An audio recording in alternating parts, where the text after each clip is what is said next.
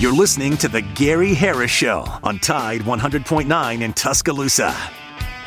The Gary Harris Show. UCM host Tider Insider TV. Crimson Tide Kickoff. Play-by-play for Alabama sports and sports director for WVUA 23. It's time for The Gary Harris Show on your home for Alabama sports. Tide 100.9 and streaming on the Tide 100.9 app.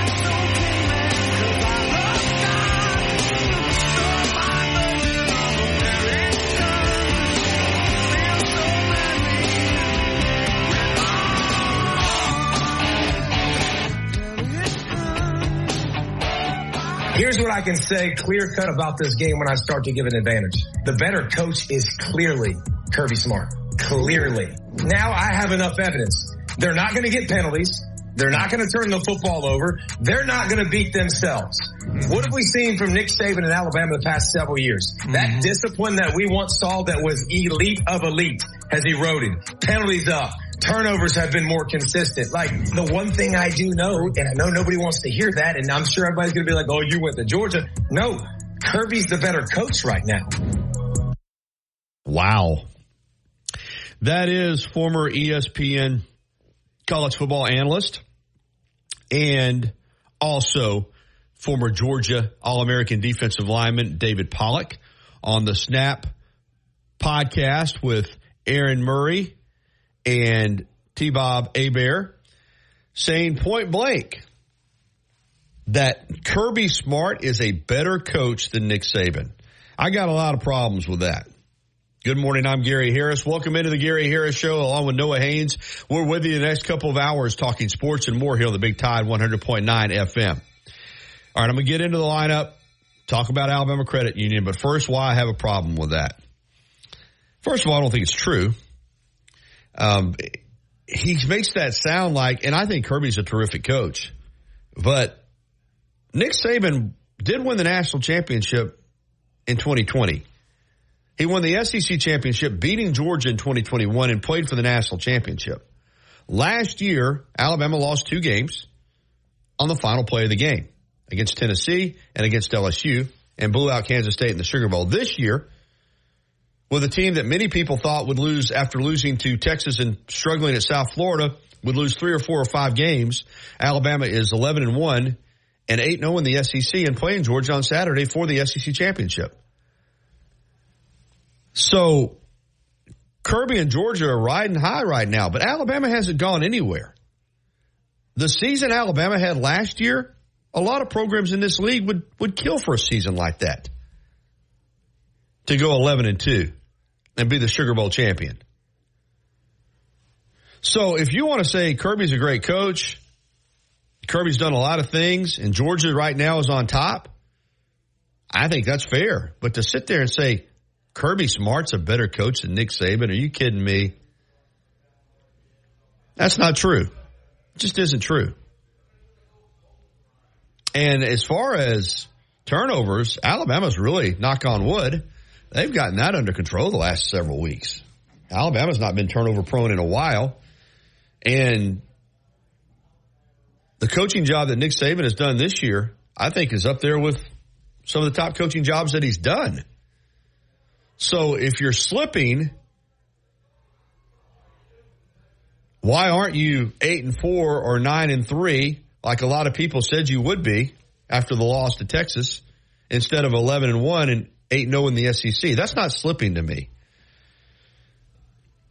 And David Pollack says people are going to say that because I went to Georgia. You're right, they're going to say that because you went to Georgia. Because you did go to Georgia. And you have been needling Alabama for some time, including last year on the ESPN set right in front of Nick Saban. And you can say I just give my opinion and all that, but your opinion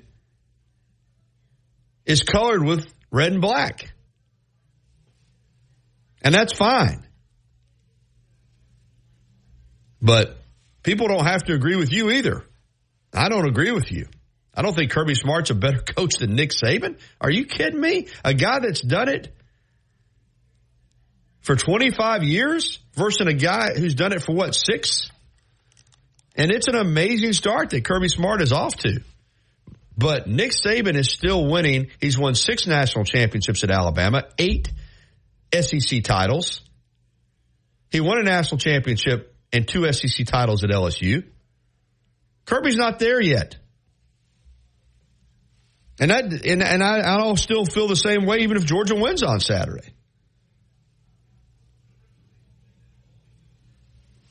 Now, that's David Pollock's opinion. He has a right to it. And he certainly doesn't have a problem voicing it. But I just don't. When you're talking about a guy like Nick Saban and you just matter-of-factly just sit there and say, Kirby Smart's a better coach than Nick Saban. And you can't tell me that that's not based in either I'm not on ESPN anymore and I'm trying to keep myself relevant, or I'm a Georgia alum, former player. I don't think that's a 100% objective viewpoint. That's my opinion. And I could be wrong. What do you think? I would love to know what you think about David Pollock's comments. And clearly, he doesn't mind making them. And people are saying don't poke the bear. Well, he's poking the bear, and he's doing it on purpose. He honestly, I do think this. He believes Georgia's going to win that game. He's pretty confident Georgia's going to win that game because he knows if Georgia does not win that game, what's going to be in store for him next week. He knows that. He's a smart guy. I've had him on this show. I've interviewed David Pollock before on this program. He's a very sharp guy. He's very measured. He knows exactly what he's saying. So he feels confident that Georgia's going to win the game because he knows if Georgia doesn't, what he's going to have to deal with. And maybe he honestly believes Kirby Smart's a better coach than Nick Saban. I don't know how objectively, if you're looking at Nick Saban's resume, that you would say anybody in college football right now is a better coach than Nick Saban. If you want to say that Kirby Smart's on that level, I don't have a problem with that. If you want to say that Kirby Smart has accomplished more early in his career than Nick Saban has accomplished early in his career, I don't have a problem with that. But to flat out just say Kirby Smart is a better coach than Nick Saban, Alabama's not disciplined. Alabama, basically, he just trashed the program. Is he talking about a program that's 6-6 or 11-1 and 8-0 in the SEC and is in Atlanta, fending off a lot of different teams to get there, just like Georgia did? I tell you this, all I can say is if this is the drop-off, if you're at Alabama's level and a drop-off is going 11-2 one year and then 11-1 and playing for the SEC championship the next year, I'll take that drop-off. Yeah, Georgia's on a roll. They still got to play Alabama. And even though I'm picking Georgia to win the game, I certainly think Alabama's capable of winning it. And I don't want to take anything away from what Georgia has accomplished. But that is a bold statement that David Pollock made, and it is a confident and arrogant statement because he's basically telling you, I think Georgia's going to win the game, and there's no doubt in my mind about it. And I just don't know how you could watch Alabama and its history against the Georgia Bulldogs under Nick Saban and be that cocksure that your team is going to win. So there you go. All right, phone lines are jamming. We're going to get to them in just a moment. I'm Gary Harris. We got Noah Haynes. Let me go ahead and tell you this hour of the Gary Harris Show is being brought to you by Alabama Credit Union. Member-owned and not-for-profit. It really is just a better way of banking. I encourage you to visit alabamacu.com to learn more. That's alabamacu.com. Alabama Credit Union, loans for real life. Some rules and restrictions do apply. See if you're eligible for membership, then join today and feel good about your money. And put a little extra change in your pocket. All right, here's the lineup for today. At 9:30, it's the coach, Ellis Johnson. He's going to break down the SEC championship game in full detail, as well as look back at the Iron Bowl. 10 o'clock, the Falcons report with D. Orlando Ledbetter. And then at 10:30, my pal Jeff Spiegel from ABC 3340 and host of The Zone. Your phone calls are lined up. When we come back on the other side, we're going to get to them. We've got Ward in South Carolina. We've got Tom and we got Cole. You guys stay on hold because when we come back on the other side, it's going to be all phone calls in the next segment. Let me know what you think about David Pollock's comments and also anything else that's on your mind. We want to hear from you. The Gary Harris Show on Tide 100.9 FM and 1230 AM WTBC, the Tide 109 app, and Tide109.com. We're back after this. This season of Alabama football brought to you by Pearl River Resort, Choctaw, Mississippi, your destination for casino thrills, family fun, and live entertainment. From the University of Alabama, this is Crimson Tide Today. It's a daily update on Bama sports, and it's brought to you by CB&S Bank. Bank anywhere, at any time, with CB&S Bank's digital solutions. Managing your finances has never been so easy. Hello again, everybody. I'm Roger Hoover. On Thursday's edition of Crimson Drive, driven by NASCAR, we'll be joined by Alabama quarterback Jalen Milroe. It was all about repetition. And it came through every single week repping that play. We didn't know when it was actually going to take place, but it was all about repetition. And I got to credit the guys on offense. It was really well executed, and it came from the guys up front being sound and disciplined with their assignment, which was taking care of the guys up front. And then, the guys that went and did their route pattern successfully, taking care of it. So I think it was a lot of pieces that allowed us to be successful in that play, and you can't credit one person. It was all 11 guys that allowed that play to happen. I'll have more in a moment. CB&S Bank has a long history of stability and a legacy of serving our community's needs for generations. You could say we know a thing or two about tradition. We've been family, community, and financially strong since we began in 1906. Being a team player is part of our culture. That's why at CB&S Bank, we're proud to sponsor the University of Alabama Athletics and prouder to take the field or court with you. Visit cbsbank.com today. Member FDIC and Equal Housing Lender. Join us tonight for our SEC Championship Game Preview Show presented by Alpha Insurance at Baumhower's Victory Grill at 6:30. Eli Gold and Coach Saban will break down this upcoming matchup with Alabama against Georgia. Crimson Tide Today is brought to you by CB&S Bank. Crimson Tide Today is a production of the Crimson Tide Sports Network from Learfield. Hi, Barry Buckner for Tuscaloosa Hyundai. Tide 100.9 Tuscaloosa weather. The sky partially sunny today. The high for this afternoon around 61. Becoming cloudy tonight with rain moving in. The low 47. Tomorrow and Saturday, cloudy, rain likely both days. Maybe a few thunderstorms as well. Highs between 65 and 68. I'm James Spann on the ABC 30-40 Weather Center on Tide 100.9. It's 39 degrees in Tuscaloosa. You see him on WVUA 23 covering sports and on Tider Insider TV on Tuesday nights. Don't miss a minute of the Gary Harris Show. Weekdays from 9 to 11 on Tide 100.9. All right, 9:15. Welcome back into the Gary Harris Show. Reminder, tomorrow's Bama football trivia and courtesy of T-Town Menswear and T-Town Gallery, University Mall. Noah, you know what I'm giving away tomorrow? You're never going to guess. Tell me. Isaiah Bond, the star of the Iron Bowl. We've already given away an Isaiah Bond football. Tomorrow we're going to give away a pair of his gloves. The ones game-worn gloves. Not the ones he made the catch in, but signed by him. A pair of game-worn gloves by Isaiah Bond, signed by Isaiah on the glove. And it's picked them up this week, and thanks to T-Town Menswear, T-Town Gallery, University Mall. Get by and see Tom and the folks there. But and for people that I've had some people say, well, you sure all this stuff signed? Yeah, I got a picture of Isaiah signing the gloves. How about that? I'll put that on social media too. Put that in your pipe and smoke it for anybody out there that says that this stuff is not genuinely hand signed, because it is. All right, so we're going to do that tomorrow. Right now, we're going to jump out and take phone calls. We're going to get to Warren in South Carolina, then Tom, then Cole. Hey, good morning, Warren. Hey, how you doing, Gary? How's everything going? Going very well. Good to hear from you again. Hey, look, yeah, I have a problem with Pallet too. I heard about the comment. This is really typical of this guy. He sounds like the jaded girlfriend. He is always popping off at the mouth. His comment is it's not honorable to Nick Saban. Everybody recognized him as the greatest coach of all time in any sport. Pallet is I think what's more disturbing to me is the podcast. He has a right. He has a right to say what he wants to say, but probably what's more discouraging is the guys that sit around him that allow him to say what he wants to say. and no one pushes back and says, "Hey, come on, man, are you really saying this?" I mean, so and it's also a part of this whole narrative about Alabama and even Georgia and even the SEC.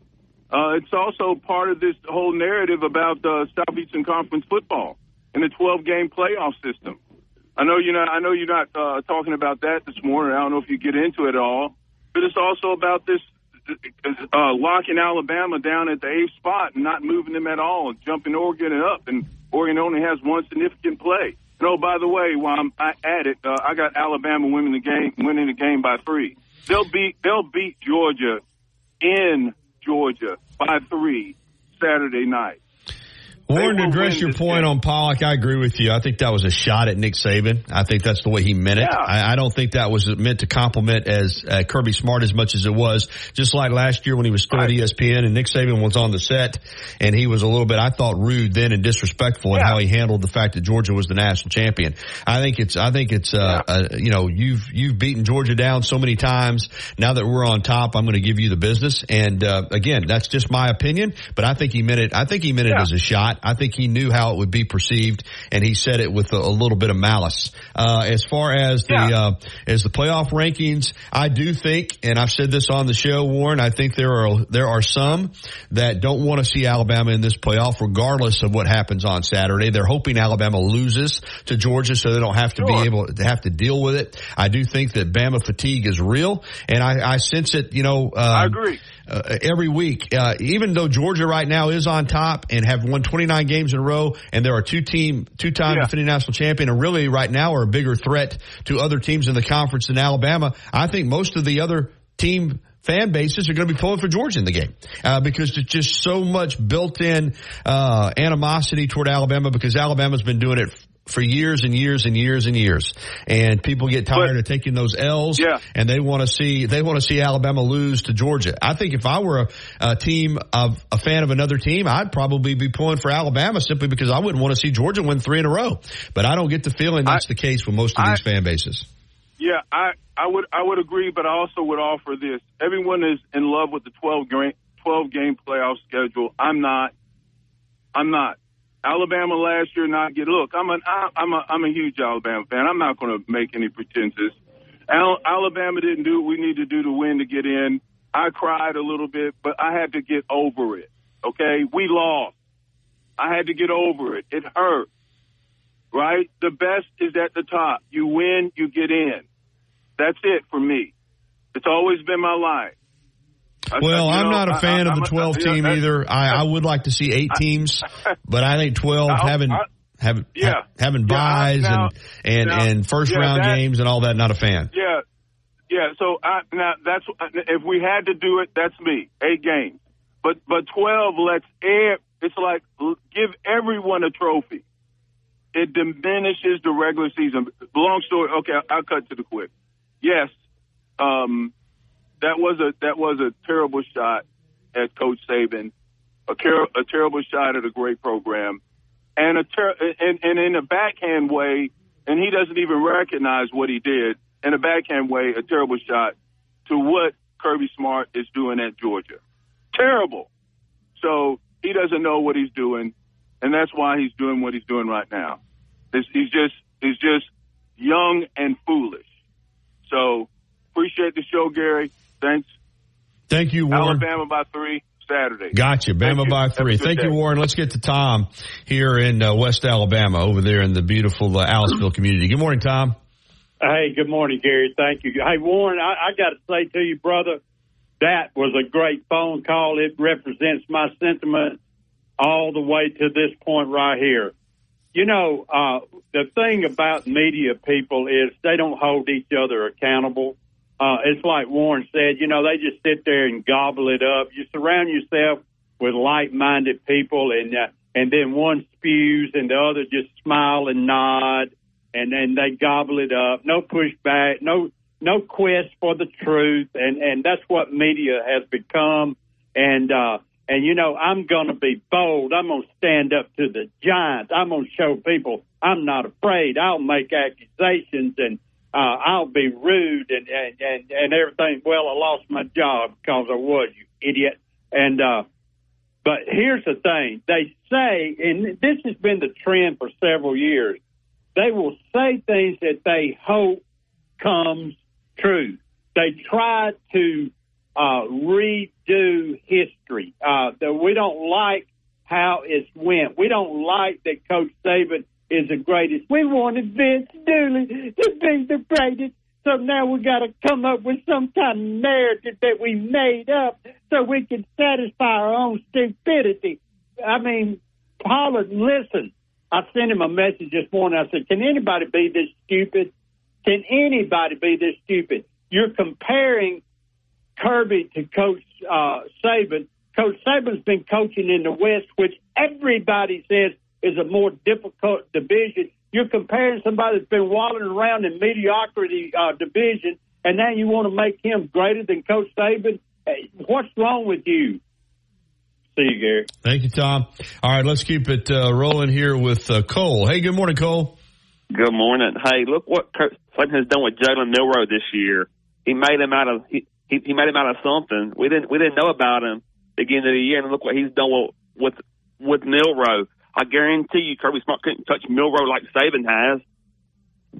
Well, I think he's done a really good job this year. I think Nick Saban's done a great job. And listen, I have no problem with saying Kirby Smart's a great coach. But a little bit like Warren and Tom, to sit there and say after 5 or 6 years or 6, 7 years, whatever he's been coaching, that he's already surpassed Nick Saban, that's not accurate. That's not correct. Look what he's done with Milroe. You think Kirby Smart could do what Milroe? I don't know. I mean, Kirby Smart took Stetson Bennett, a quarterback that a lot of people said couldn't do it, and did. I think Kirby's a great coach. I have no problem with saying Kirby's a great coach. I just think to make it that personal and to just come out and say point blank, I don't have any problem saying that Nick Saban, Kirby Smart's a better coach than Nick Saban. That's not. He did that for a reason, and it was to needle Alabama and to poke the bear, and he did it. And if Georgia wins the game, he'll be out there on social media next week taking a victory lap.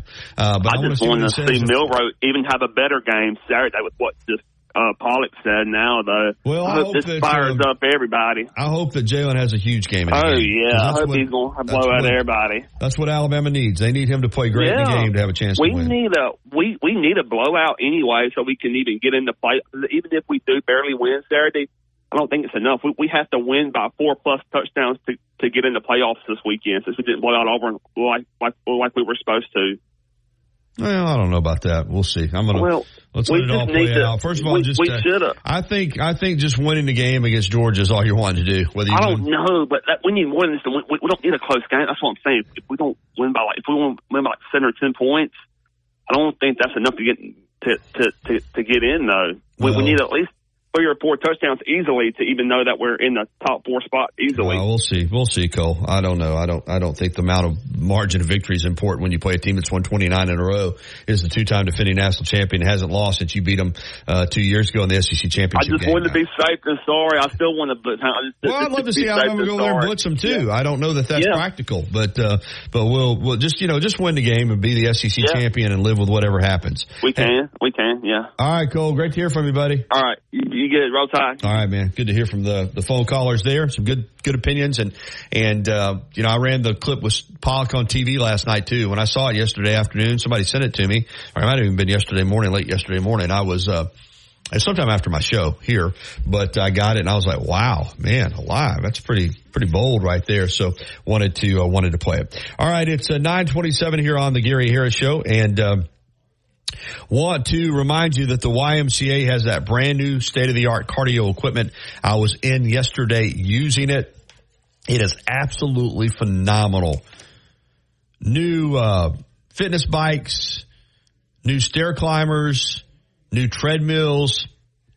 Unbelievable. Man, it's a pleasure to work out on that equipment. Try it out. You've still got a couple of days through December the 2nd for the YMCA Community Open Doors Wellness Week. Free to the community all week. All you have to do is go by, check in there at the front desk, and go work out and try the Y out for free. You can do it today, you can do it tomorrow, and you can do it on Saturday. 3 days left for the YMCA Community Open Doors Wellness Week. Get by and check it out. 2300 13th Street, downtown Tuscaloosa. Or we'll be back with the coach, Ellis Johnson, to dive into the SEC championship game and the Iron Bowl. Next, right here on the Gary Harris Show on Tide 100.9 FM and 1230 AM WTBC. As much as Innisfree has evolved, it will always be that place to escape and have a good time. Whether it's for a game day weekend, to reminisce on college days, or to create new memories, if you're looking for a good time, there's only one thing to do. Head to the Free at 1925 University Boulevard. And don't forget about the Lucky Lunch Meat and 3 special. Monday through Friday from 11 a.m. until 2 p.m. Get a meat and 3 vegetables for just $8.49. Or for a lighter appetite, try the Lucky Lunch soup, salad, or sandwich combo. I'll see you at the Free. Alabama, Georgia. 10, 5, touchdown, Alabama. It's the SEC Championship live from Atlanta, Georgia. Let's get out of here again. Alabama wins it. Cheer on the Tide this Saturday as the Crimson Tide look to get revenge on the Bulldogs. Our coverage starts at noon from Mercedes-Benz Stadium in Atlanta, Georgia. On your home for Alabama football. Brought to you by Birmingham Racecourse. BirminghamRacecourse.com. You can be a winner too. Life doesn't wait for when your finances are in perfect order. It just happens. But no matter what surprises come your way, Alabama Credit Union will be here to help make it affordable with great personal loans, mortgages, and auto loans. They offer an easy application process and fast decisions so you can stay focused on feeling good about whatever life brings your way. Alabama Credit Union will be here to help make it affordable with great personal loans, mortgages, and auto loans. Alabama Credit Union, loans for real life. Visit alabamacu.com to learn more. Some rules and restrictions apply. See if you're eligible for membership, then join today and feel good about your money. Catch every game and every moment right here. This is your home of Alabama sports. Tide 100.9 and streaming on the Tide 100.9 app.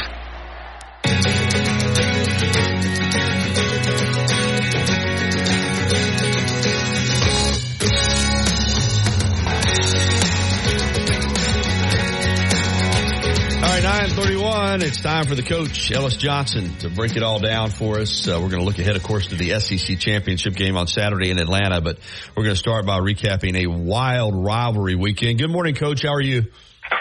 Good morning, Gary. Doing fine. Have a good Thanksgiving? Pretty good.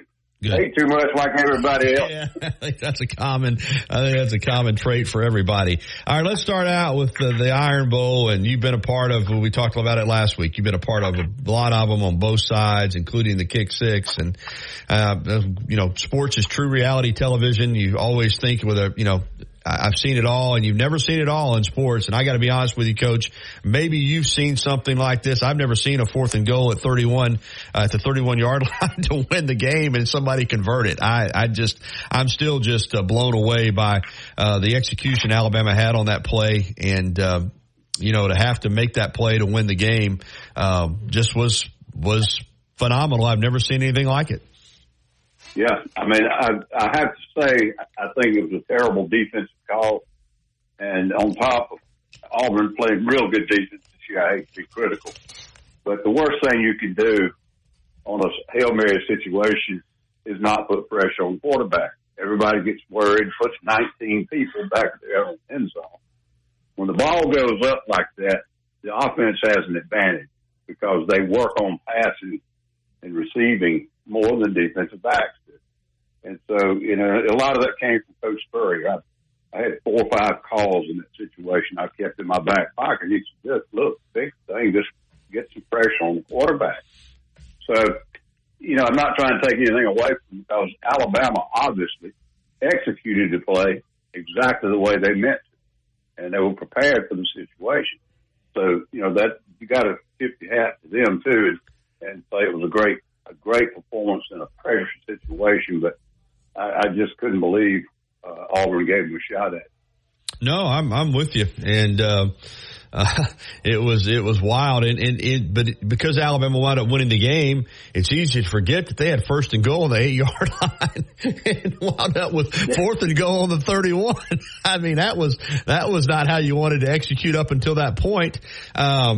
But, in fairness, the atmosphere down there was crazy. And I don't know, Seth McLaughlin, that's something that they've had issues with this year. And he snapped that football before Milroe was ready. And there was some talk about maybe Auburn mimicking the snap count with the clap or whatever. I don't know what happened. But I do want to ask you about if you can remember the 3rd down play. And this was something that, as good as Jalen's played, there seems like there's yards to be had that he doesn't always take. On the 3rd and 26 after the snap, he rolls to his left. He's got a lot of green grass in front of him. I don't know if we would have gotten the touchdown or not, but he would have put him in position, and he decided to throw the ball. He stepped over the line. They got a 5-yard penalty. Is that the one area, as well as he's playing, that he needs to be better at with his wheels and his strength? When he's got that green in front of him, does he need to pull it down and take it more often? Is he running enough? Well, he's won quite a few, and I mean, I haven't watched every game, every play of Alabama this year, but I've seen some 30 and 40-yard runs by him on pass plays. And so I don't think he's afraid to do it. I think probably they have coached him about not doing it too much. You know, like a guy like Lamar Jackson in the pros, for example, the development of him to be patient in the pocket has been one of the biggest improvements he can make, because he's going to slow down over time, and he better be a better passer. But in his case, I mean, I've seen him make these 20 and 30-yard scrambles. I don't think he's afraid to do it. He probably just kind of lost track of where he was. You know, he thought he was behind the line, and when he threw the thing, and he wasn't. He could have gotten a bunch of yardage, but now the clock was not their friend right then either. So he may have been concerned about running it, taking too much time off the clock. I don't know. All right, coming out of a game like that, and Georgia held some people out. They got past Georgia Tech in Atlanta 31-23, but for Alabama, you're coming out of an emotional game. You got to flip the page, flip the script, get ready for a team that's won 29 in a row, back-to-back national champions. And if you're Georgia, you held some guys out, but you also watched your defense have trouble containing Haynes King, who's a good runner. He's not the caliber of runner that Jalen Milroe is. So this matchup coming up Saturday afternoon, who do you favor? I kind of favor Georgia, but I do think it's a game that you can't call. I mean, there's no telling what will happen in it. Georgia's been so kind of slow to start, but steady and improving. And they seem to each game be that way, but they've been that way during the season too. And of course, they didn't play a very hard schedule early.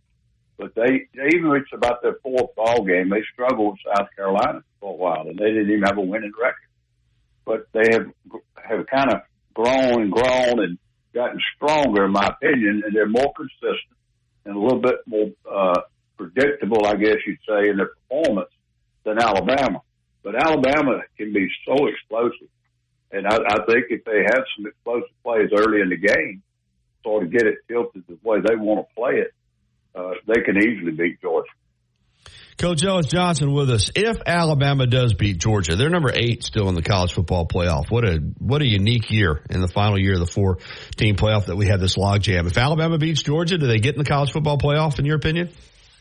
Well, if they don't, it's an absolute crime. Of course, I'm partial. Yeah, but, me too.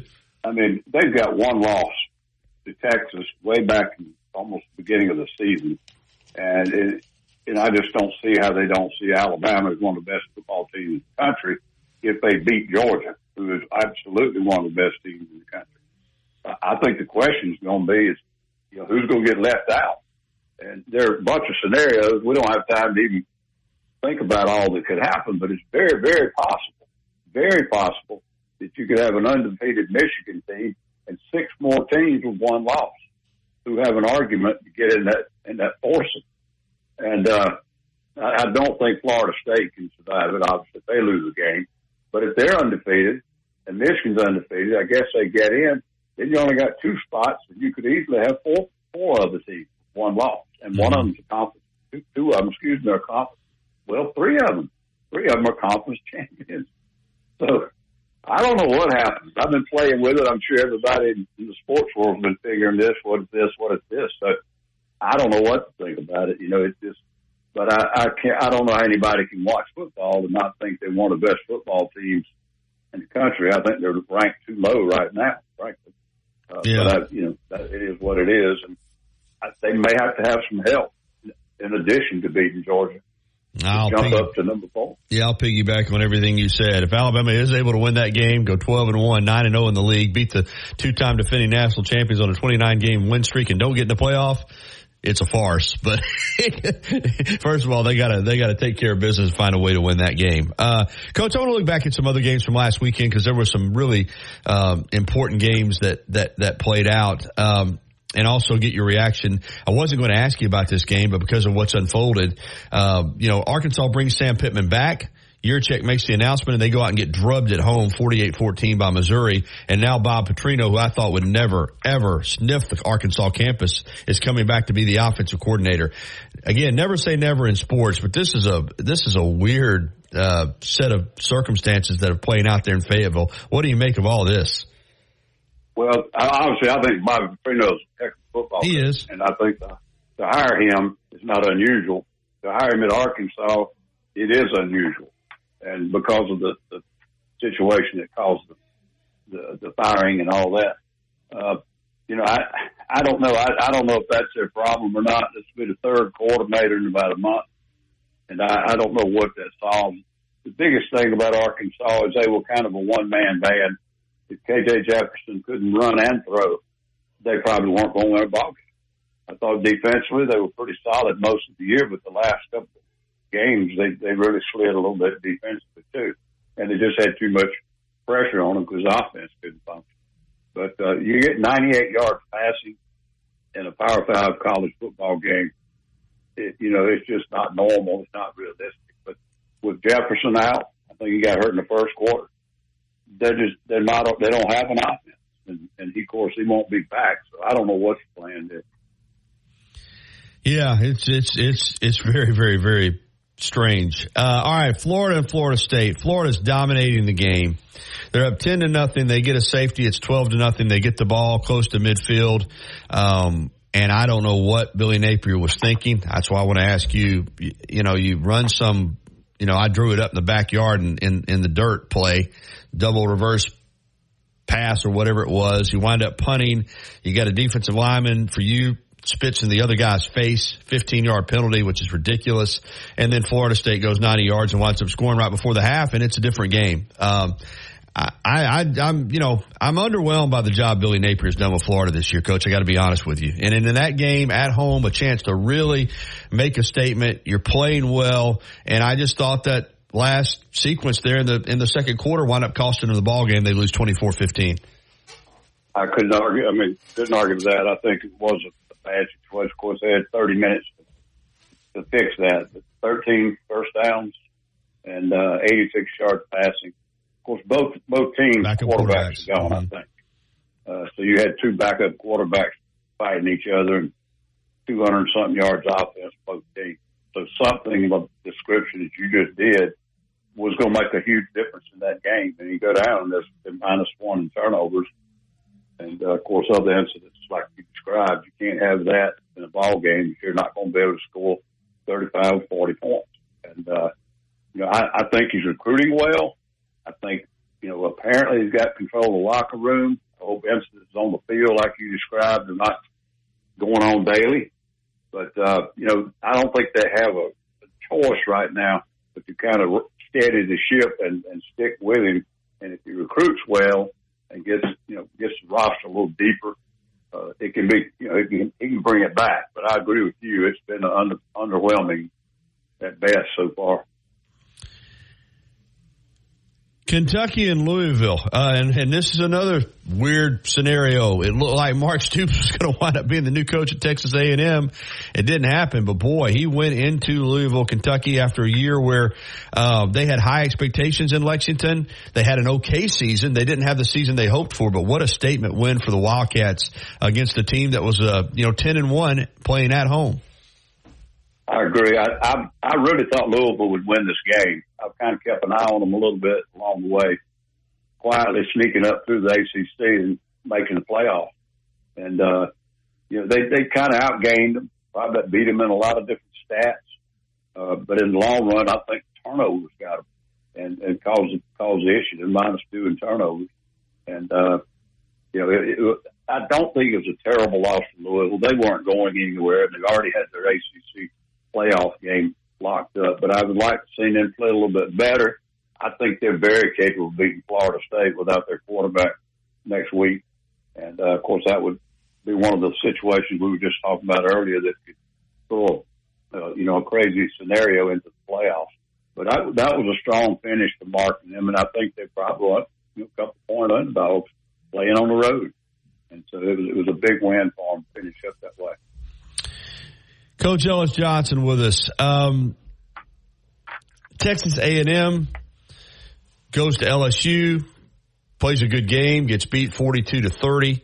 And as I mentioned, they zeroed in on Mark Stoops, and they wind up hiring Mike Elko, their former defensive coordinator, who did a nice job at Duke the last couple of years. Actually coached for Jimbo, as I said, is in College Station. What do you think of the way Texas A&M's season played out, and what do you think of the hire of Mike Elko? We don't have an hour to get into what went on at Texas A&M over the last 12 months.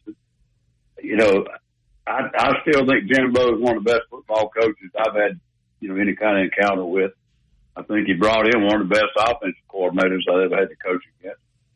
I just can't figure it out. He had top 10 recruiting classes and so forth. It just seemed like there was never any consistency, the kind of turmoil underneath all the time, both the players and the staff. But I always kind of felt like Elko was going to be the hire down there. And I didn't keep up with it. You probably have sources I don't have. But I thought he was going to be the guy all along. But, when I heard things about Stoops, that would have made sense. But I don't know. It'll be interesting. I've got a lot of respect for Elko. I've never known him, never coached against him, but the job he did at Duke is phenomenal. And if he can get that kind of attitude turned around in Texas A&M and then put the recruiting classes on top of it, I think it was a great hire. The Egg Bowl was another one of those games. Ole Miss won it. Mississippi State had their opportunities in that game, man. Will Rogers had some throws that he didn't make. Mississippi State was physical in the game, but Lane and company got it done. And, 10-2 for the Rebels. Their only two losses being to Georgia and Alabama. And for Mississippi State, here we go, transitioning again out of the Egg Bowl with Jeff Lebby, Oklahoma offensive coordinator, been the offensive coordinator at Ole Miss. So Mississippi State, they're going to try to hit the reset button again with Jeff Lebby. Yeah, I don't know if that's the solution, but certainly they needed to make a change, kind of get things going the other way. I think on the other side, Ole Miss, it'd be an argument over whether Missouri or Ole Miss was the third best team in the conference. I think Alabama and Georgia, obviously the two best teams. And, we got 5 teams in the SEC not going to bowl games this year, Gary. It's pretty unusual. But I think Georgia and Alabama's strength kind of overshadowed Ole Miss and Missouri. They're two really good football teams. Had great years this year. Let's get to the Clemson, South Carolina game. That's one that's close to you. And, Gamecocks hosted it, and again, another very competitive game. But Clemson, Dabo needed this one because of the way that it's gone for them. After losing to South Carolina last year at home, they get the road win. It's been a tough year for the Gamecocks. Both of these programs very, very well. It was kind of I tried to keep up with it and track it a little bit. It was kind of a boring football game, but I guess if you're Dabo Swinney, you'll take it, and if you're Shane Beamer, I guess you just try, and now Rattler, and we know is going to the draft. I guess you just try to, put this one behind you and build for the future. What do you see from these two programs going forward? Yeah, and on top of that came out this morning that Juice Wells, who was the other really good wide receiver they had, coming back, is decided to go in the portal. Oh, Lord. I hope it's not correct, but I think it came out of their own news thing. So I know South Carolina, Gary, they beat a 1AA team. They beat 2 teams with losing records in the SEC, Mississippi State and Vanderbilt. They beat a group of 5 team that took them the last series of the game, beat Jacksonville State. They did play a good game against a solid football team and beat Kentucky at home near the end. Clemson was probably 2 or 3 touchdowns better than Carolina. And I think Dabo reached the point where he just took the ball out of the offense's hands. It had too many nightmare scenarios this year, and he felt like they could run the ball on them. The defense was playing extremely well. And, South Carolina didn't get 200 yards of offense. And this is why Clemson is not scoring an offensive touchdown. Mm-hmm. So you're right. It was a crazy ball game. But one of the biggest factors that South Carolina Stadium is a very hard place to play at night, especially. And when they came in, turned the ball over on the first play, and then turned it over again on their third play, the crowd was just about done. And that was a big factor because they couldn't force Clemson into any mistakes, pre-snap penalties, and that type of thing. But Clemson's got a lot of work to do on their offense. Got to learn, got to get the quarterback better, and maybe improve in that system. I don't know if it's a talent level. They got to get some wideouts and get over the top. South Carolina's got a total rebuilding job over again. Rattler's leaving. They'll be starting a brand new quarterback. They don't have any running backs. Offensive line, they've got some good players. They just stayed constantly riddled with injuries in that area. But they've got a long way to go. And here comes Texas and Oklahoma to add on to it. It is going to get something. All right, before we wrap this thing up, and I do want to have you on again next week to recap the SEC championship game and some of these conference championship games. But you coached in so many of these rivalry games, whether it be Alabama, Auburn, whether it be South Carolina, Clemson, Mississippi State, Ole Miss. It goes on and on and on. You know what they mean to the people that follow those institutions. It's so weird. Everything you do in a college football program is geared toward trying to build success, recruiting, culture, getting everybody aligned, and you can have a good season. These rivalry games, though, carry so much weight. And, it's almost like you do all that, but if you don't win that game, your rivalry game, it's almost like no matter how much success you've enjoyed, it's a damper. And when you win it, cause you only get to do it one day a year. Am I overstating this? You've been a part of it. I just don't think you can overstate how important rivalry games are to the fan base, to the coaching staff, to the schools, and you only get one day a year to do it. No matter how good you've been, if you don't win that game, it just puts a damper on the season, Coach. It really does, and it's a great question at this time because I think the playoffs and I think the enlargement of the playoffs and all this conference realignment, these mega conferences, is really pulling them away from rivalries, and I think it's a bad thing. Yep. But in spite of the fact that it's kind of going that direction, you're right. There's still some really good ones, and they mean a lot to the fan base and players and so forth. And I mean, it's kind of amazing to me with all the things that they've got, they're shooting for after the season, that the rivalry games still hold the importance that they do. And I hate to see some of them, go away. Not get into all of them, like the Oklahoma State situation. Mm-hmm. Some of the SEC rivalries now are going to be probably lessened. I don't know how they're going to schedule all these things to keep some of these rivalries together. But the main ones, I hope they don't ever go away because I think you're exactly right. There's an intensity about it on both sides. That it's like half of your season. It really is. It's just different. All right, Coach, in closing, you already said you're favoring Georgia, but go ahead and I wanted to save this for last and tell me who you think is going to win that game and score prediction for Saturday. Well, I couldn't predict the score, but I'll say this. Instead of trying to predict the winner, I think Georgia's a little bit more consistent, had a little bit better track run the whole way. But, the two things kind of jumped out at me. Georgia is number of penalties, and then they're in turnover ratio. They're not awesome in those areas. Alabama's a little better. Other statistics and everything, offense, defense, all that, they're pretty similar, Georgia being a little bit better. But I think the thing to watch is whether either team can create some takeaways on the other team and take care of the ball. I just think penalties that kill drives and take away big runs or big points and turnovers are going to be a huge part of it. I think it's going to be that close. Wow. I'm looking forward to it. I'll be there. All right, Coach, thank you. And again, we'll talk again next Thursday. Look forward to it, Gary. All right, Coach Ellis Johnson breaking it all down. It's 9:53. We'll break away. We'll come back and wrap up hour number one. You keep it dialed in right here to Tide 100.9 FM and 1230 AM WTBC. Coming up on The Game with Ryan Fowler. Coming up on the Thursday edition of The Game, we'll feature Rodney Orr at TiderInsider.com. Bruce Marshall will break down the Alabama-Georgia game from a handicapper position. Brad Powers will join us coming up starting at 2 o'clock here on The Game on Tide 100.9, 1230 WTBC, your home for Alabama Crimson Tide Sports. The longest running sports program in Tuscaloosa. The Game with Ryan Fowler. Weekdays from 2 to 6 p.m. on Tide 100.9 and streaming on the Tide 100.9 app. Tide. Los Tarascos has been serving Mexican favorites like burritos, fajitas, and quesadillas since 1999. Their new location is at 4100 Owen Parkway in Northport. And of course, you can find Los Tarascos in Tuscaloosa at 110 Skyland Boulevard. The bar areas feature big screen television so you can enjoy your favorite sporting events. Los Tarascos features daily happy hour specials. And for the best Mexican cuisine in West Alabama, remember, the name is Los Tarascos with locations in Tuscaloosa and Northport. At 100.9 Tuscaloosa weather.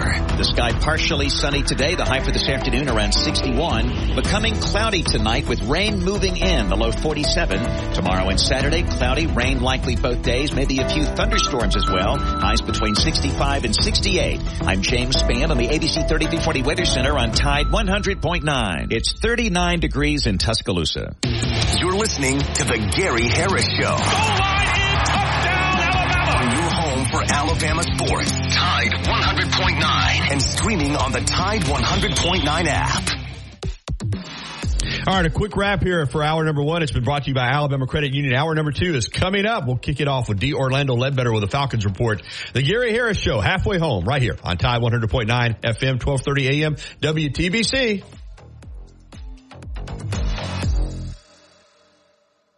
TBC Tuscaloosa and W265CG Tuscaloosa, a Town Square media station. Tide 100.9 and streaming on the Tide 100.9 app. From the Fox Sports Studios in Los Angeles, here's Kevin Wyatt. NBA action last night as the Nuggets beat the Rockets 134-124 behind yet another triple-double from Nikola Jokic. The Joker had 32 points, 15 assists, and 10 rebounds as Denver is now a perfect 9-0 at home. Houston winless 0-7 on the road. Lakers beat the Pistons 133-107 as Detroit has now lost a franchise record 15 games in a row. College hoops action. Number 17, North Carolina, taking down number 10, Tennessee, 192 in the battle of ranked teams. 3 ranked teams losing to unranked ones last night. Number 7, Duke, losing to Arkansas, 80-75. Number 14, Texas A&M, upended by Virginia, 59-47. And number 18, Villanova, falling at home to St. Joseph, 78-65. Always live. Always local. Dependable news coverage. The latest news, only from the Tuscaloosa Thread Newsroom. With the development of a new youth sports complex in Northport, the annual Kentuck Arts Festival is looking for a new site for their nationally recognized event. The 7th annual Toys for Tots unique custom car, truck, and bike show set for Saturday 9 to 2 behind University Mall. Admission will be $20 or a new unwrapped toy of equal value. The Anti-Defamation League blasting Alabama's Democratic Party for an ad that likens Alabama Senator Tommy Tuberville to Adolf Hitler. The league claims the ad trivializes the Holocaust for political purposes. For the latest local news in Tuscaloosa, Bama Sports Updates, and severe weather information, download the free Tuscaloosa Thread app. Never pay for your news and sign up for our daily newsletter with news updates. The Gary Harris Show. UCM host Tider Insider TV. Crimson Tide Kickoff. Play-by-play for Alabama sports and sports director for WVUA 23. It's time for the Gary Harris Show on your home for Alabama sports. Tide 100.9 and streaming on the Tide 100.9 app. Here we go. Hour number 2 of the Gary Harris Show. Gary Harris, Noah Haynes. This hour, the Gary Harris Show being brought to you by Patterson Comer, attorneys at law. Paul Patterson and Mike Comer, men of the highest standard, not just as attorneys, but high integrity gentlemen. I know them both. Whenever I need legal advice, I get it from Patterson Comer. I think you should too. Feet on the ground right here in West Alabama. You can reach Paul in Tuscaloosa at 205-345-1000. Mike's in Northport at 205-759-3939. Remember, at Patterson Comer, the commitment to serve our clients does not stop at the end of the workday. We're available 24 hours a day, 7 days a week. PattersonComerLawFirm.com. No representation is made that the quality of legal services to be performed is greater than the quality of services performed by other lawyers. All right, we're going to take this second hour and get it started in style with my friend D. Orlando Ledbetter, longtime Falcons beat writer for the Atlanta Journal-Constitution, AJC.com. And I'm excited because, somebody's going to win the NFC South. And only in the NFC South could you go into a game having lost 4 or 5, 3 in a row, win the game, and you're in first place. But Orlando, that's the case. The Falcons beat the Saints 24-15 on Sunday. So right now, they're tied with the Saints, and they've got the tiebreaker in the NFC South. Some kind of division, right? Yeah, no question about it, Gary. 5-6, get your first place. They're going through the down cycle after years of, Drew Brees, Matt Ryan, Cam Newton, even Tom Brady there at the end. So they're recycling and retooling. So, it's a little bit down. But, yeah, somebody's got to win it in the down years. Yeah, they do. And, a division winner is a division winner. And the Falcons are right there now in prime position to do it. But we've seen this Falcons team before, have a little bit of success and fall flat on their face. They're going to try to avoid that Sunday against the Jets on the road. This is a Jets team. The offense is absolutely miserable. Aaron Rodgers is back at practice, but he's clearly not going to play in the game. And, Jets have a really good defense. But this is a game if you're the Falcons and you want to win the NFC South. This is one of those winnable games that you need to get on the road. Yeah, no doubt. One of the fans hit me on Twitter, said, D-Led, I've been here about as long as you have, and they're getting ready to blow this game up there against the Jets. I'm like, no, maybe not. They've had problems with backup quarterbacks this year. Joshua Dobbs and then the Kyler Murray coming off the bench and Will Levis. Mm-hmm. So, yeah, you can't, mark anything as a given for them. All right, speaking of quarterbacks, Desmond Ritter's back, and it appears that now he's the guy going forward, doesn't it?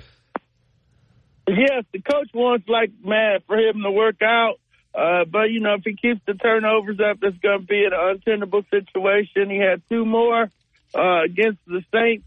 One, Bijan didn't run his route right, and, they ain't going to throw the rookie under the bus. And then the other one was a bad throw when he should have checked it down to Drake London. He had the check down available. So he just kind of got greedy, which, that happens to the best of them. But, they wanted to work because, they want to build the rest of the team out and develop him into a quarterback. They're looking at Green Bay and Love up there and how he's coming along. It's going to be some ups and downs. It's just whether if you could play through them. What's the vibe right now in Atlanta? I mean, the team is 5-6, but they are tied for first with the tiebreaker. Of course, they have to play the Saints at the end of the season. You're coming off a win over your huge rival. Is there buzz? Is there excitement? I didn't get to watch much of that game on television. What was the crowd like during the Saints game? Are people excited about this team, or is it more like we're talking about? Yeah, they got a chance to win the division, but they're not very good. What's the buzz from the fan base right now? Well, the buzz was pretty incredible during the Saints game. They had the tribute to the 50 years of hip hop and had all kinds of activities going on. Ludacris dropping out of the stadium roof and a lot of the Atlanta-based music people there. So the crowd was into it, and the game got exciting when Jesse Bates took that 92-yard interception back. I hadn't heard the Dome be that live in quite a while. So they were up for that game. It's kind of a wait and see with the Falcons. Hey, can they sustain it? They haven't won 2 in a row since the beginning. If they can get on the road, the fans will come out. They're front runners. When the Falcons are hot, then they're hot. But when they're not, they kind of sit on their hands a little bit. This team has some weapons on offense. There's no doubt about that. I mean, they've got some dynamic playmakers in the pass game, got 2 really good running backs. You mentioned Ritter. Is it just simply Is it as simple as if Ritter takes care of the ball and doesn't make dumb mistakes, this team can be really good on offense? I think so, Gary. I think the offense, you're not going to change everything midstream here. And what we've seen this year is that, hey, they could throw the ball to Jonnu Smith. They could throw the ball to Drake London. Ritter's effective in the red zone running the ball, and Bijan can carry the load. So, and you can give him some breaks with Algier and Patterson. So that's what they got. That's what I expect to see up here in New York. That's what they showed against the Saints. Run the ball, and when you do throw it, try to throw it to your guys. And if you got to run, make some plays with your feet, do that. So, that's what the offense is. Not going to change much after 11 games. That's what they got to roll with here down the stretch. And I'm pretty sure that's where Arthur Smith's going to try to go with it. And what about the defense? They held the Saints to 15 points. They've been up and down too. Is this defense rounding into form to play well enough to get it to the finish line? I'm not so sure, Gary, because they gave up 444 yards. That's a whole lot. It is. And you can't depend on Jesse Bates knocking the ball out for people all the time and getting interceptions. So, I would like to see them shut some people down, get some consecutive stops. They'll have an opportunity against one of the worst offenses in the league on Sunday to be able to do that and build on it. But, losing Grady up the middle, linebackers are, good but not great. Teams are going to be able to move it on you. But, I would like to see them shut it down a little bit better, but they haven't been able to do that.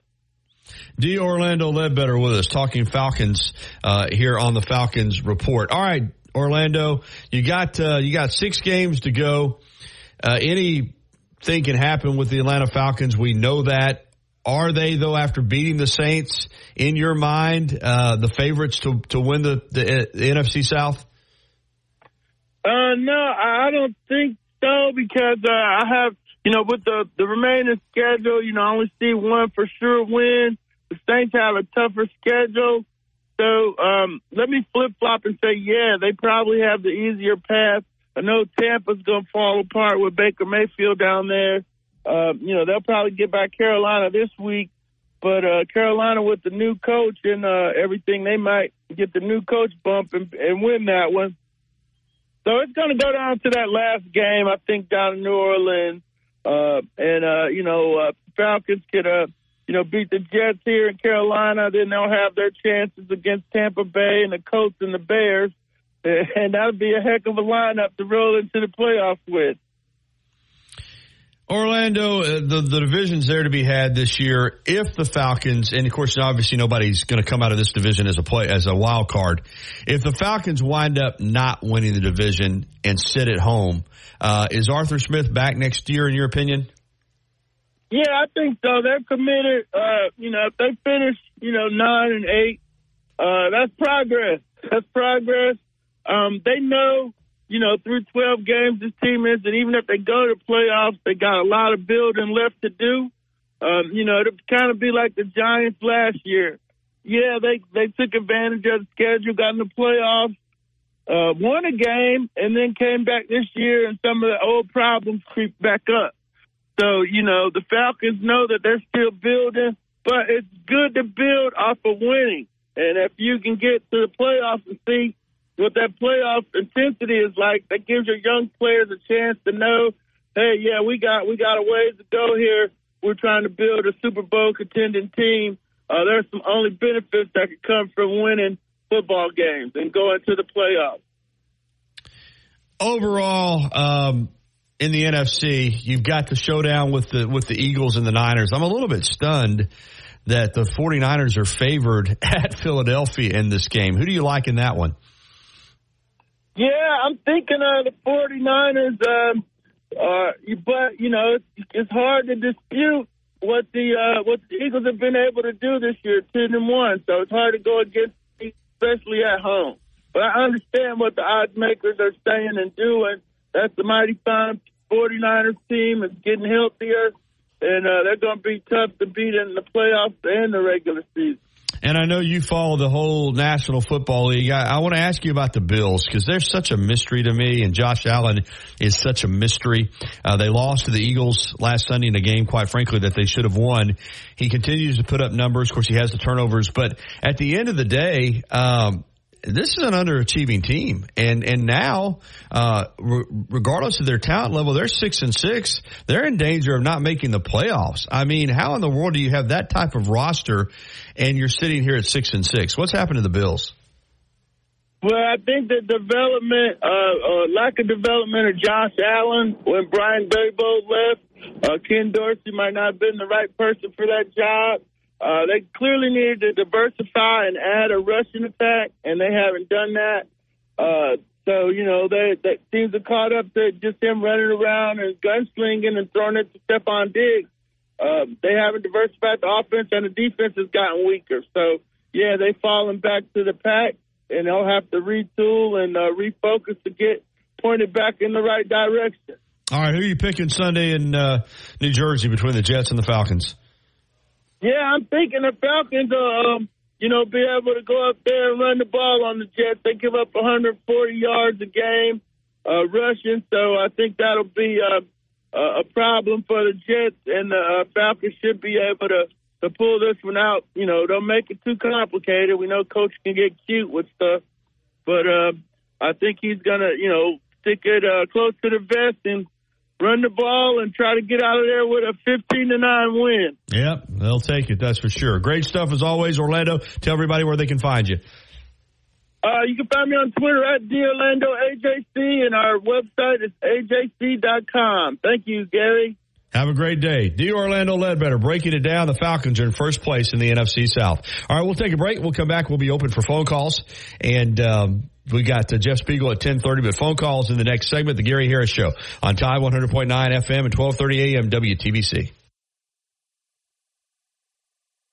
Hyundai. 2011, Billy's Sports Grill, located on Main Avenue in historic downtown Northport, has been serving their legendary signature chicken sandwich, award-winning wings, and handcrafted cocktails. Billy's is also the spot to watch all your favorite sporting events with big screen, high-definition televisions in both dining rooms, at the bar, and outside on the beautiful patio. Come by and say hello to Kim and Lisa, the Billy's Management Dream Team. Billy's, good food, good friends, and good time. It's 100.9 Tuscaloosa weather. The sky partially sunny today. The high for this afternoon around 61. Becoming cloudy tonight with rain moving in. The low 47. Tomorrow and Saturday, cloudy, rain likely both days. Maybe a few thunderstorms as well. Highs between 65 and 68. I'm James Spann on the ABC 3240 Weather Center on Tide 100.9. It's 48 degrees in Tuscaloosa. The flagship station for Alabama Crimson Tide sports. Tide 100.9 and streaming on the Tide 100.9 app.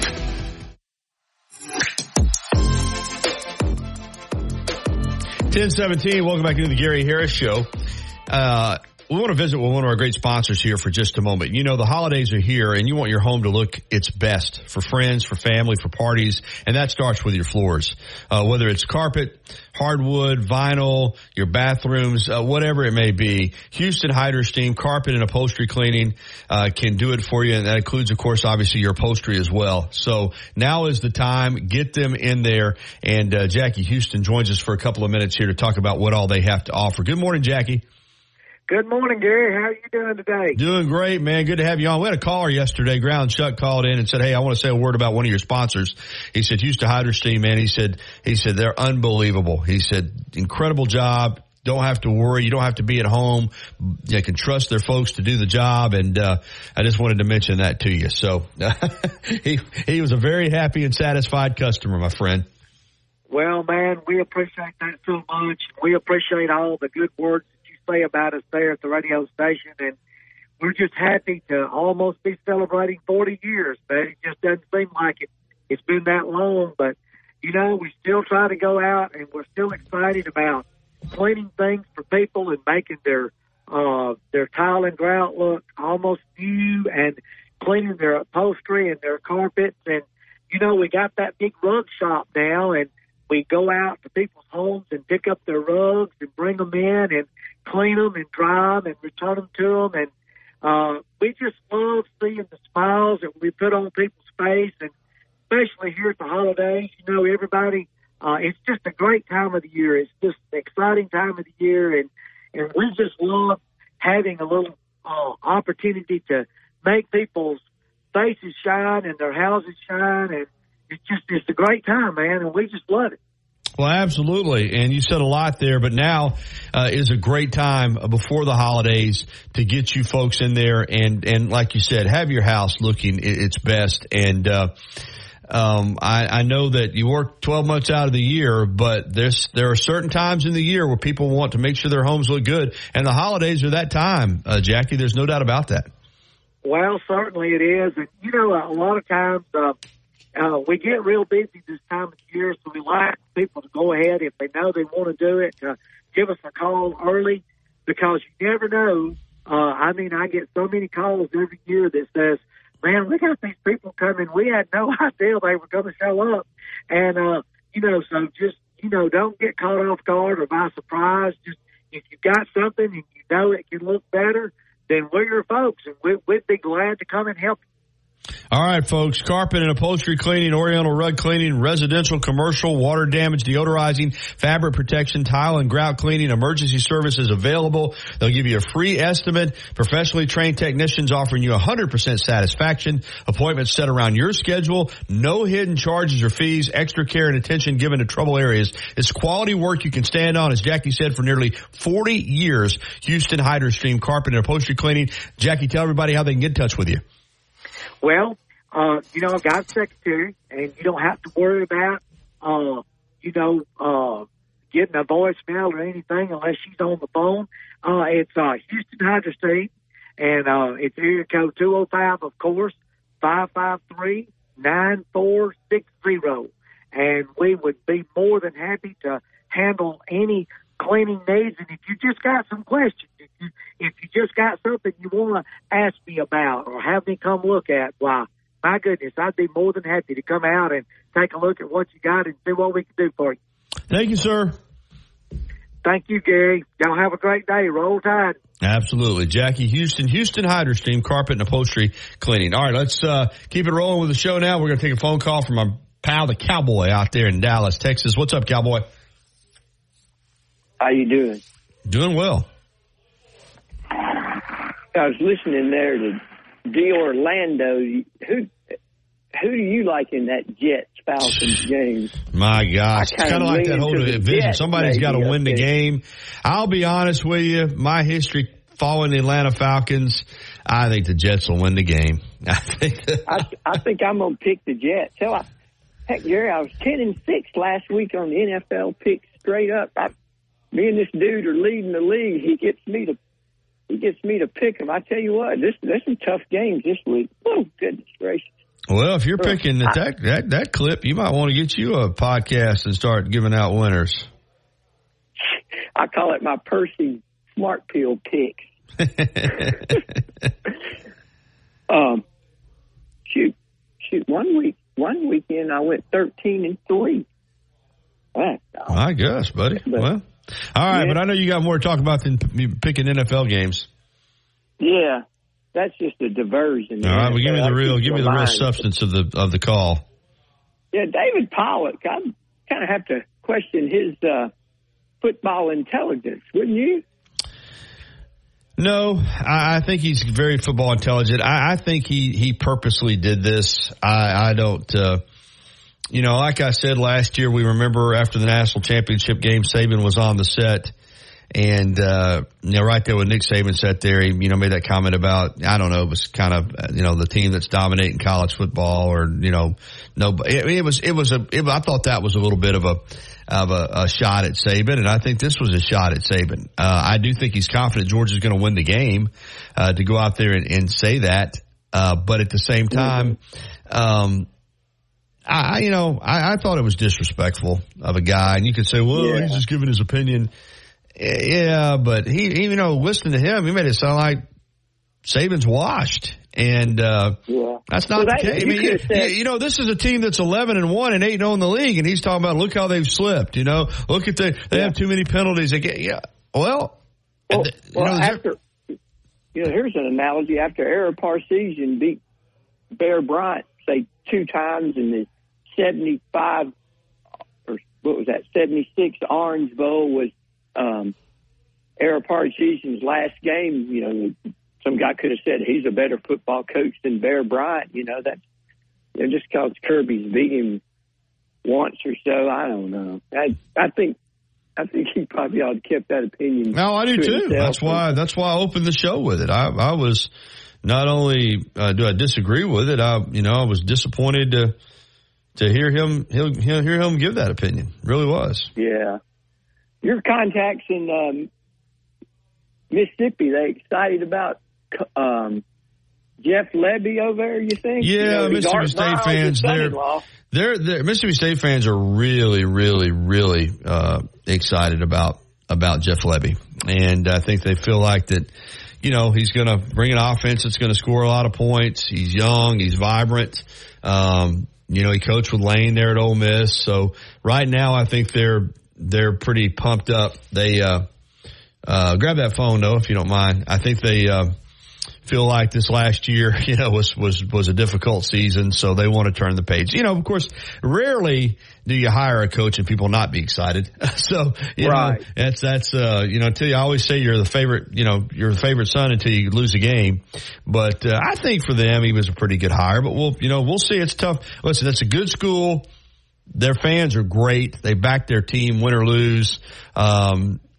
But, you know, it's going to be difficult for Mississippi State to consistently win in this league. And now with Oklahoma and Texas come in, it's going to get harder. And, you know, I've had this discussion many times. Just because you have resources, just because you're aligned, just because you put a lot into your program, doesn't mean you're going to win in this conference. And I think that's a tough job. I mean, I think it's a tough job. Well, Gary, have you thought about next year? I've already got my mantra for the SEC, the original SEC teams and the carpetbagger team. That's what I'm going to call the one. The original SEC teams, kind of like the NHL, you know, the original 6. And then, we'll have the rest of the teams, the carpetbaggers, you know. But, I've always liked Mississippi State over the years. I know some people, my Alabama friends, some of them kind of like to laugh at them, but I've always liked them. I appreciate those people. They're good people. I told you I do too. I think they're fabulous fans. I think they back their team. I think they have realistic expectations. I just said I think it's a tough job in the sense that trying to navigate through these shark-infested waters. But now, having said that, you know, you don't have to go, 12-0 there. I mean, you win, you competitive against the good teams. You know, you win 8 or 9 games and get to a good bowl game. And I think they appreciate that. So in that regard, maybe it's a pretty good job. Here's what you do at Mississippi State. You know, you put those 7-5s, 8-4s, 9-3s, and then you can throw a 10-2 in there, kind of like Kiffin's done, you know. I think they'll be happy, you know. Yeah, you're probably right. I mean, Ole Miss people are pretty happy right now, and they should be. They went 10-2, and their only 2 losses were to Georgia and Alabama. Yeah. Well, Gary, back to the football game. I'm kind of getting a better feeling about this thing as the week goes along. You know, if we're the football program we say we are, and tradition we say we have, we're not going to let Georgia beat us 30 for a 30-game win streak. We're going to try to take some of our pride back. You know, back over the years, the Alabama football tradition. You know, I think we got a lot at stake here Saturday. Let's go back out there and show them what this tradition means, because Georgia thinks they're the new brand of the SEC. Let's go back out there and take our turf back. I would love to see Alabama go over there and get that W. And you're right. You can make a statement in, 3 hours on Saturday afternoon that flips this entire narrative about who Georgia is and who Alabama is. So the opportunity's here. And we've seen Nick Saban seize the opportunity before. Nobody's coached in more big games in the last 15 years in college football than Nick Saban. It's not even close. and got another one on Saturday. And you're right, it's a statement Saturday for Alabama. You win this game, buddy, and it's a different narrative as far as the SEC is concerned. Let everybody have their playoff, but you go back out there and beat Georgia Saturday, and you take that pride back, and you show the country that we're still here, boys. That they'll know what we're talking about come next year when we got a lot of people coming back and a lot of built up resentment if they keep us out of this playoff. But we got to go with your mantra, Gary. You can't see a SEC champion not making it. All right, brother. Good talking to you. Appreciate it, Cowboy. All right, we got to get to the break. Come back with Jeff Spiegel from ABC 3340 and host of The Zone next, right here on the Gary Harris Show. Keep it dialed in. We'll be back after this. Tuscaloosa's Old Colony Golf Course is an 18-hole championship layout designed by 1976 U.S. Open champion Jerry Pate. Director of Golf John Gray and fitting specialist Bob Montgomery are PGA certified. Mike Shivitz is the head professional and director of the Tuscaloosa Junior Golf Program. Call today to secure a tee time at the Tuscaloosa Championship Golf Course. Everyone can play. 205-562-3201. Old Colony is operated by Para. Alabama, Georgia. 10-5, touchdown, Alabama. It's the SEC Championship live from Atlanta, Georgia. Let's get out of here again. Alabama wins it. Cheer on the Tide this Saturday as the Crimson Tide look to get revenge on the Bulldogs. Our coverage starts at noon from Mercedes-Benz Stadium in Atlanta, Georgia. On your home for Alabama football. Brought to you by Birmingham Racecourse. BirminghamRacecourse.com. You can be a winner too. Covering University of Alabama sports, as well as the national and local scene as well. The Gary Harris Show, only on Tide 100.9 and streaming on the Tide 100.9 app.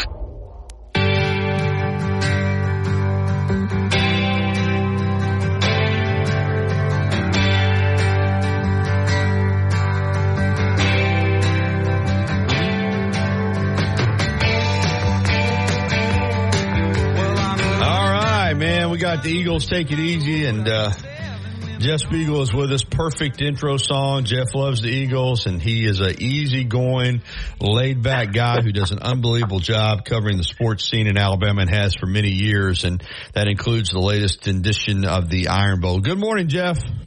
Good morning, Gary. How you doing?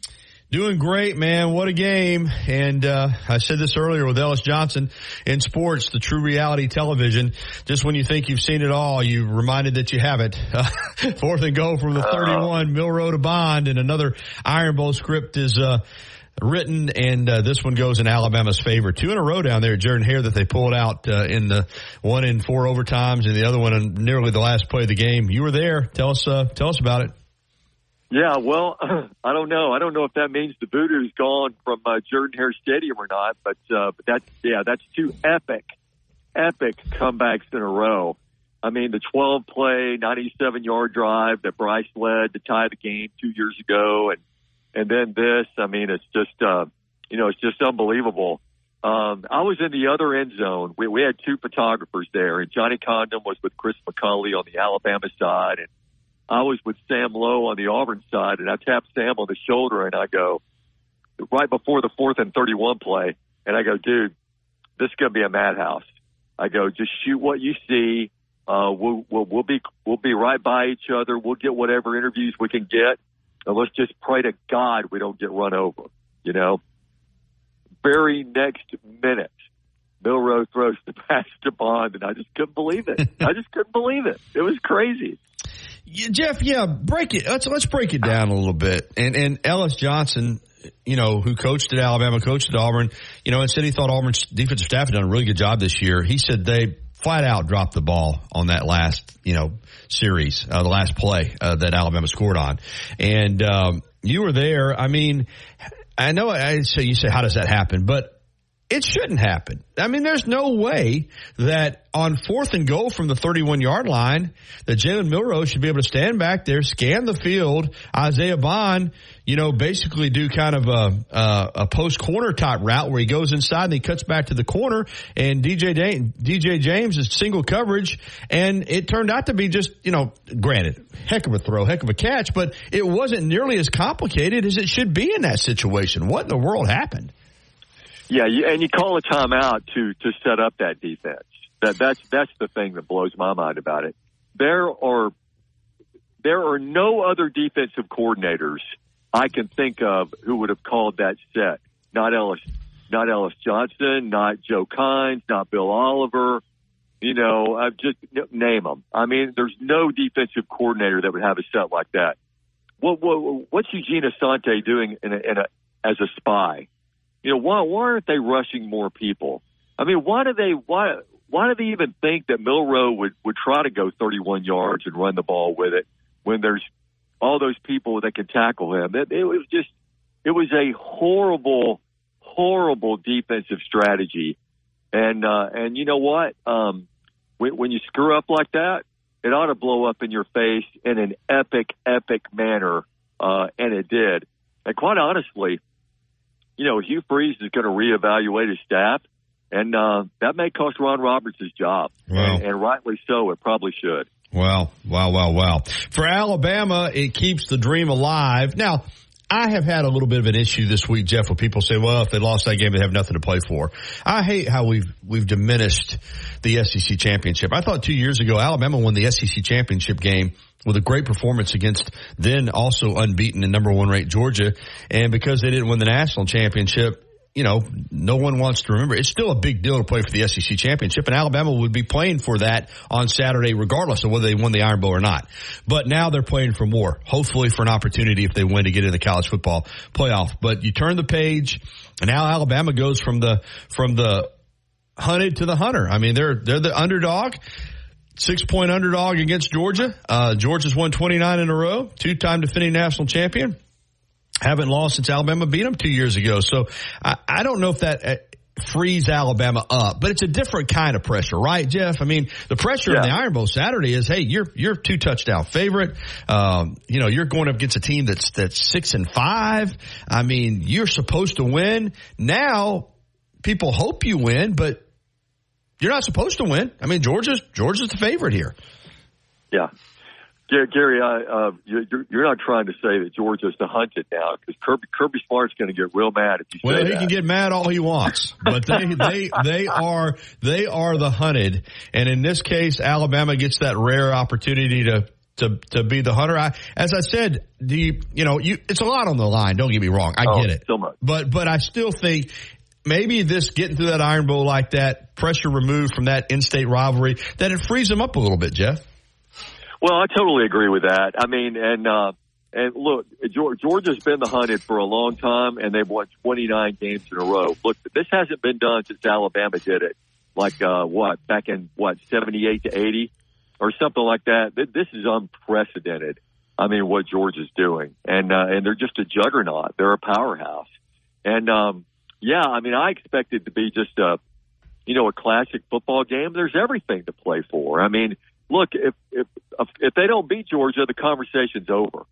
If they beat Georgia, then there's a big conversation, among that committee as to, who gets in and who gets out. My personal belief is that Alabama obviously needs to beat Georgia, but then they need some help. They need either Texas or Florida State to lose. I mean, I think that's just the bottom line. I don't think they get in, unless they get some help in addition to that victory. I've gone back and forth on that, but that's the way I feel here on, November 30th, 2023, as we get closer to this colossal game. So who do you like? I mean, you think Alabama's got the right stuff to get it done, or you think Georgia makes the college football playoff committee's job a lot easier by going ahead and taking care of business? Well, this is the best defense that Georgia will have played.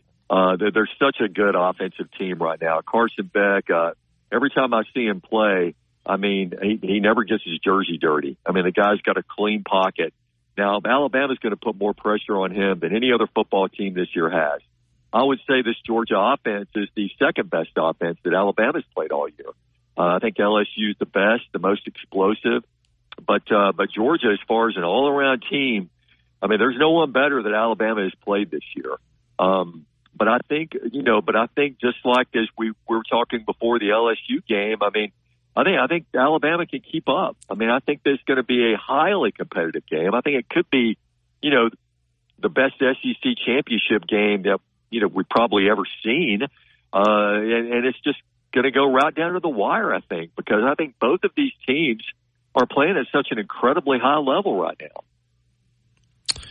Really are. I can't wait. All right. If Alabama is to win the game, Jeff, what are the keys in your mind? What do they have to do? Obviously score more points, but you know what I mean.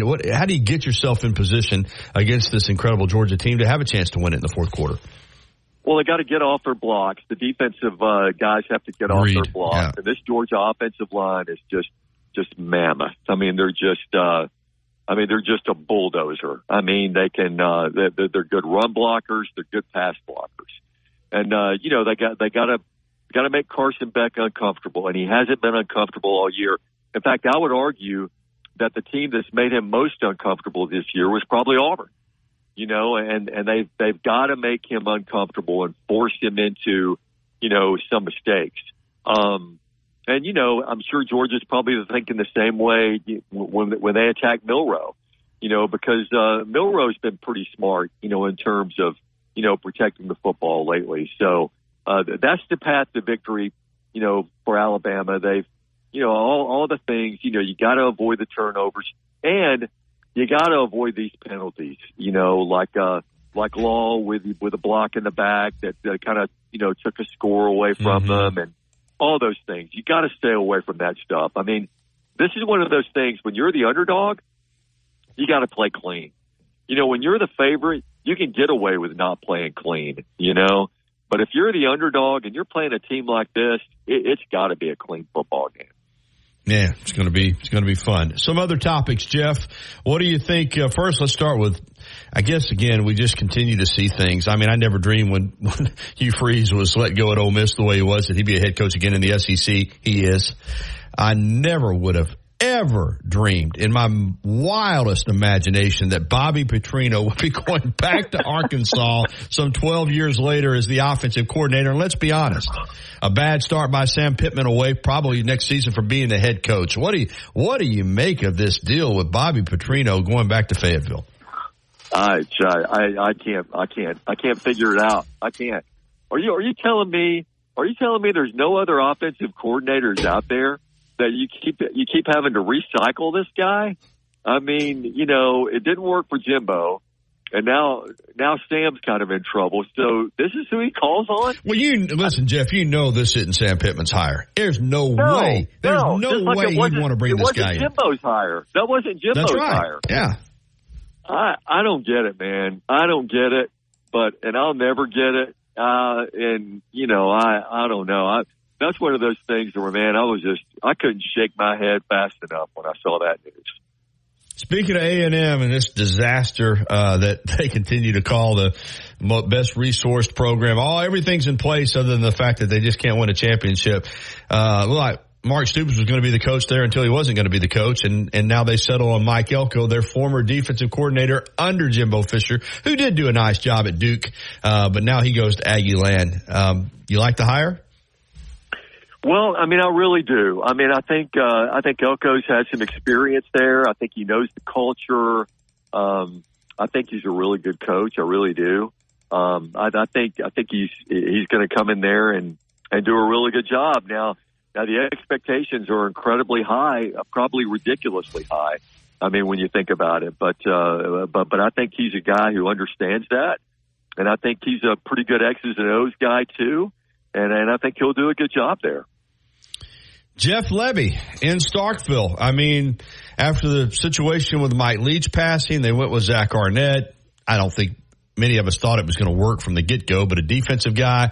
Now they go offense with a guy who's got experience, obviously, in that state, having coached for Kiffin at Ole Miss, comes in from Oklahoma. State fans seem genuinely pumped for this hire. What do you make of it? Well, it's obvious, they're going to have a clean slate because Will Rogers is not going to be around. And but this is a guy who's been really good at drawing up plays.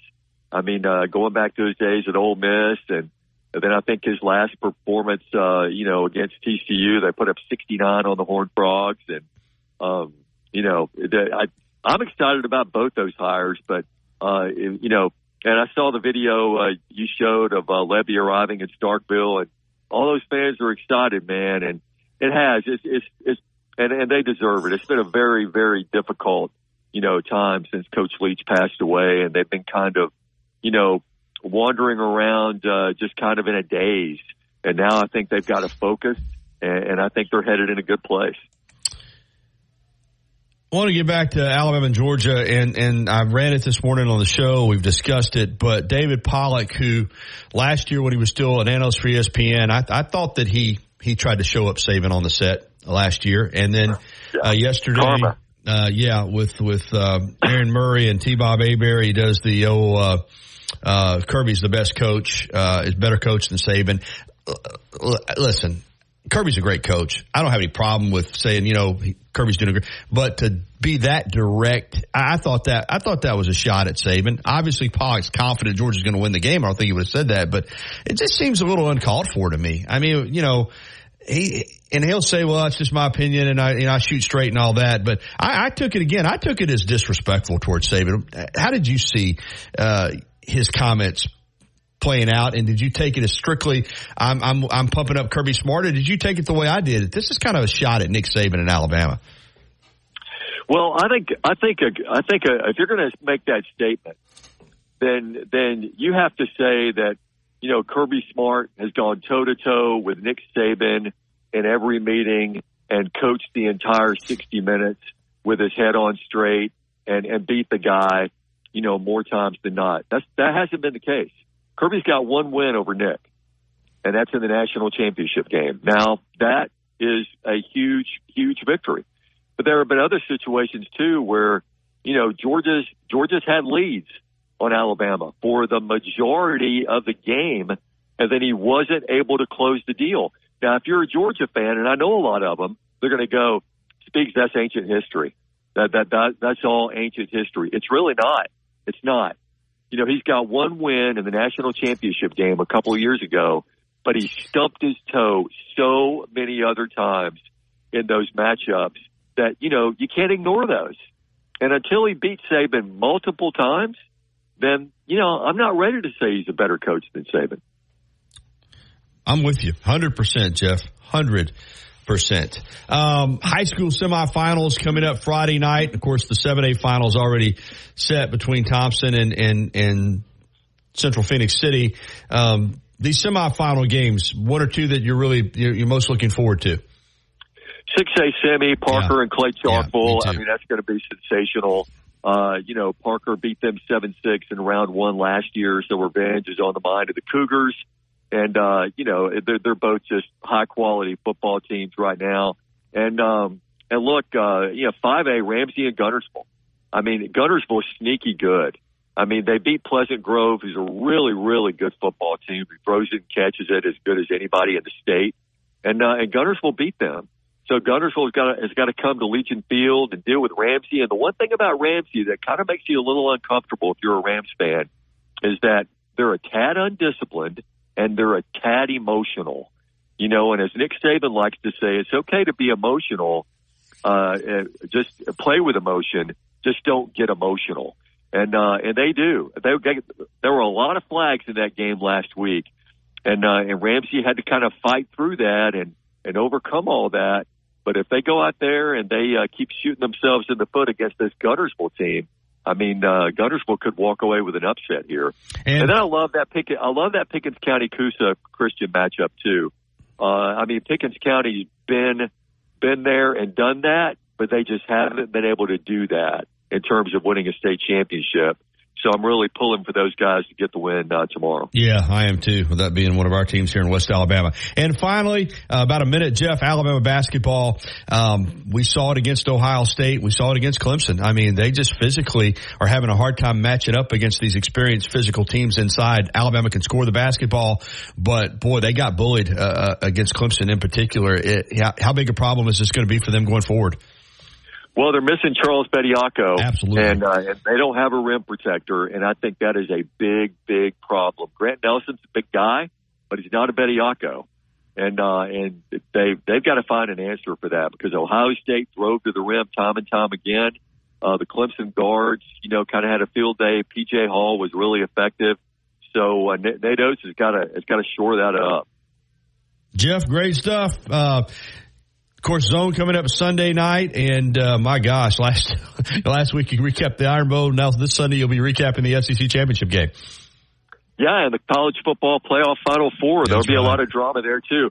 10:35 Sunday night on ABC 3340. Gary, really appreciate you, and have a great day. Thanks, Jeff. All right, it's 10:52. We got to break away and come back and get ready to wrap up this edition of the Gary Harris Show. We'll do that next. Patterson-Comer is dedicated to serving our clients. At Patterson, if you haven't already, you've got to try Tuscaloosa's unique breakfast, brunch, and lunch concept. Brick and Spoon, downtown Tuscaloosa at Timerson Square. It's fresh food with a Cajun flair featuring a full bar with build-your-own Bloody Marys and mimosas. Open daily, 7 a.m. until 2 p.m. Available for after-hours events, rehearsal dinners, receptions, and birthdays. They offer brunch and lunch catering. Call Brick and Spoon at 205-345-5551 for more information. 100.9 Tuscaloosa weather. The sky partially sunny today. The high for this afternoon around 61. Becoming cloudy tonight with rain moving in. The low 47. Tomorrow and Saturday, cloudy, rain likely both days. Maybe a few thunderstorms as well. Highs between 65 and 68. I'm James Spann on the ABC 3340 Weather Center on Tide 100.9. It's 52 degrees in Tuscaloosa. The flagship station for Alabama Crimson Tide football. Alabama touchdown. Only on Tide 100.9 and streaming on the Tide 100.9 app.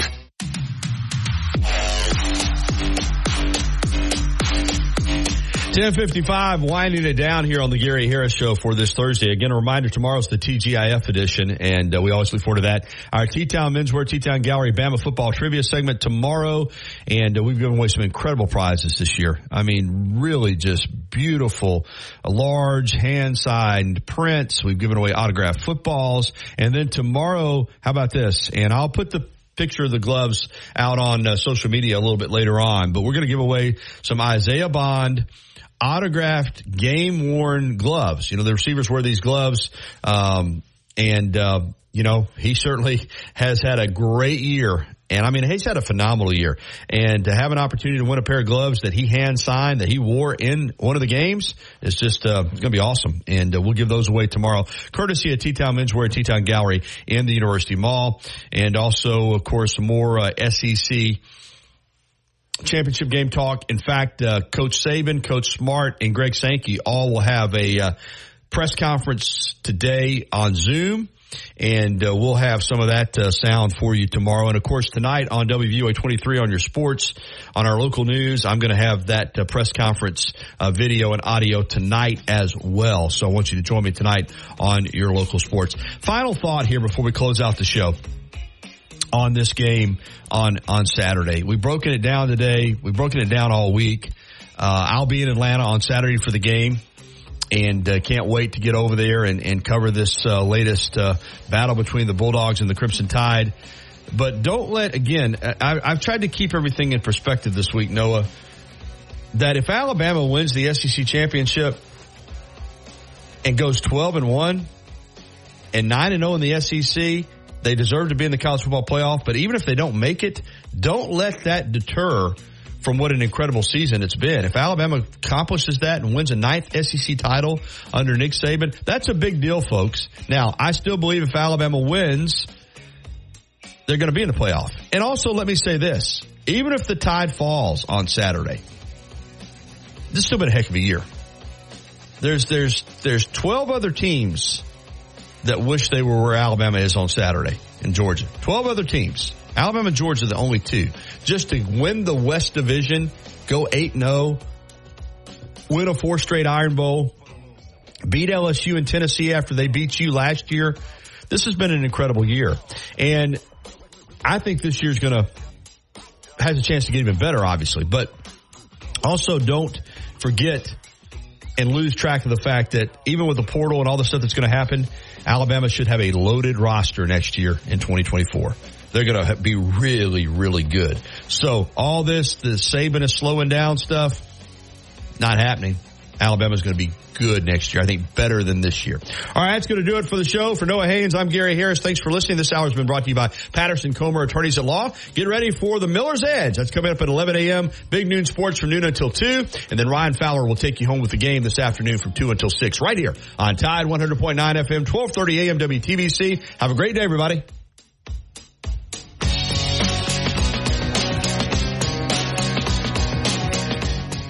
Thank you for listening to the Gary Harris Show on your home for Alabama sports. Tide 100.9 and streaming on the Tide 100.9 app. Houston Hyder Steam Carpet and Upholstery